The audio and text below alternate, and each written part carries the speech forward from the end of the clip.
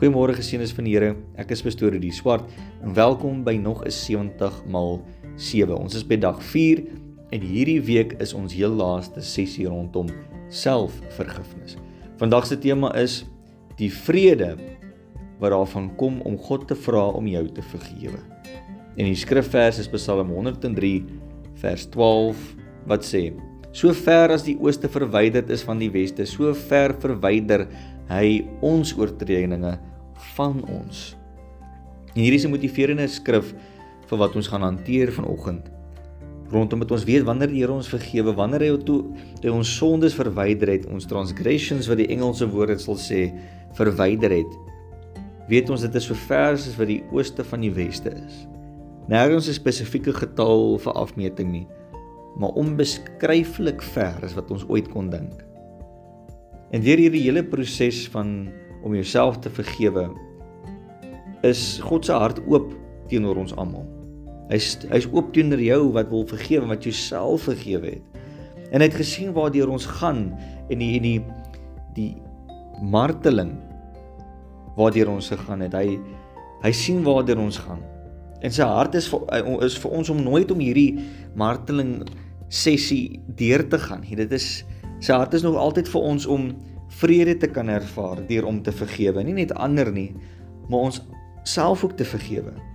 En dis hoekom Jesus vir ons hierdie briljante rede gegee om te vergewe, om 70 maal 7 keer te vergewe. Sodat ons nie weer aan die martelaars oorgegee word nie. Nou dat jy jouself vergewe het, en almal anders, is dit tyd om te vra vir die Here om jou te vergewe vir die sondes wat ons gepleeg het deur hierdie seisoen van onvergewensgesindheid. Ons neem die tyd uit om die Here te vra dat hy ons sal vergewe vir elke kwaad, bitterheid, jouself sleg te sê, af te skeep, selfhaat en wraak.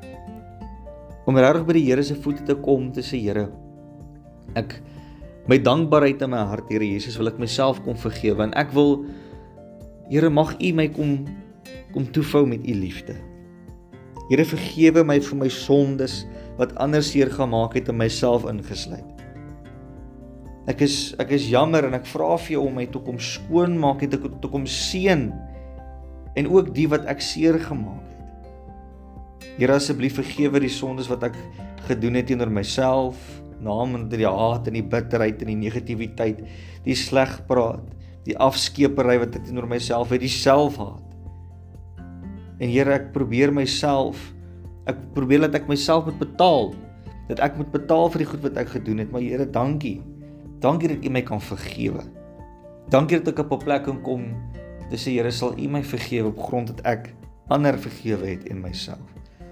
Ek dank U, Here, dat U my vergewe vir my sondes, vir al my tekortkominge. In Jesus naam. Amen. Wonderlik. Jy het die Here gevra om jou te vergewe, en jy kan met 'n blye hart weet dat die Here jou vergewe het. Jy kan nie gemotiveerd wees op die feit dat die Here ons sonde so ver as wat die ooste van die weste is, verwyder. Ek het lank terug 'n storie gehoor van 'n meisiekind wat vir haar ma almal gesê het dat Jesus haar besoek redelik gereeld.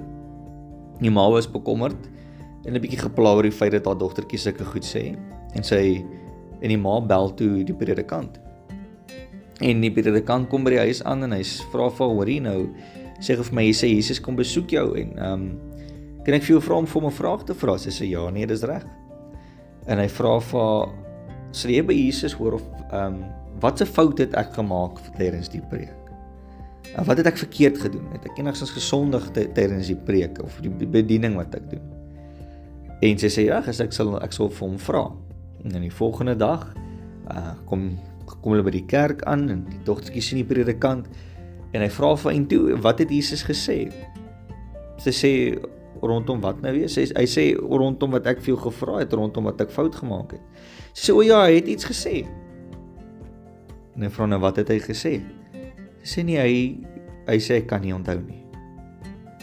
Nou as ons weet dat die Here ons sonde so ver as wat die oostes van die westes verwyder word, hoekom moet ons nog vaskleef van al ons sondes en die goed wat ons gedoen het, en vaskleef van die onvergewensgesind wat ons het teenoor onsself?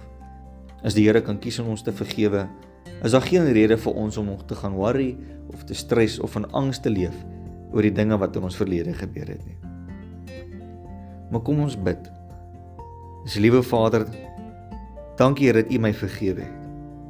Here, sal U nou die vensters van die hemel oopmaak en oor my kom uitgooi, oor my lewe, en ook oor die wat ek gesondig het, Here Jesus. Here, kom vul my met U goedheid. Here, laat my lewe 'n lewe sal wees, Here, van waar ek in U wil en wese kan lewe. En ons bid dit in U Jesus wonderlike naam. Amen.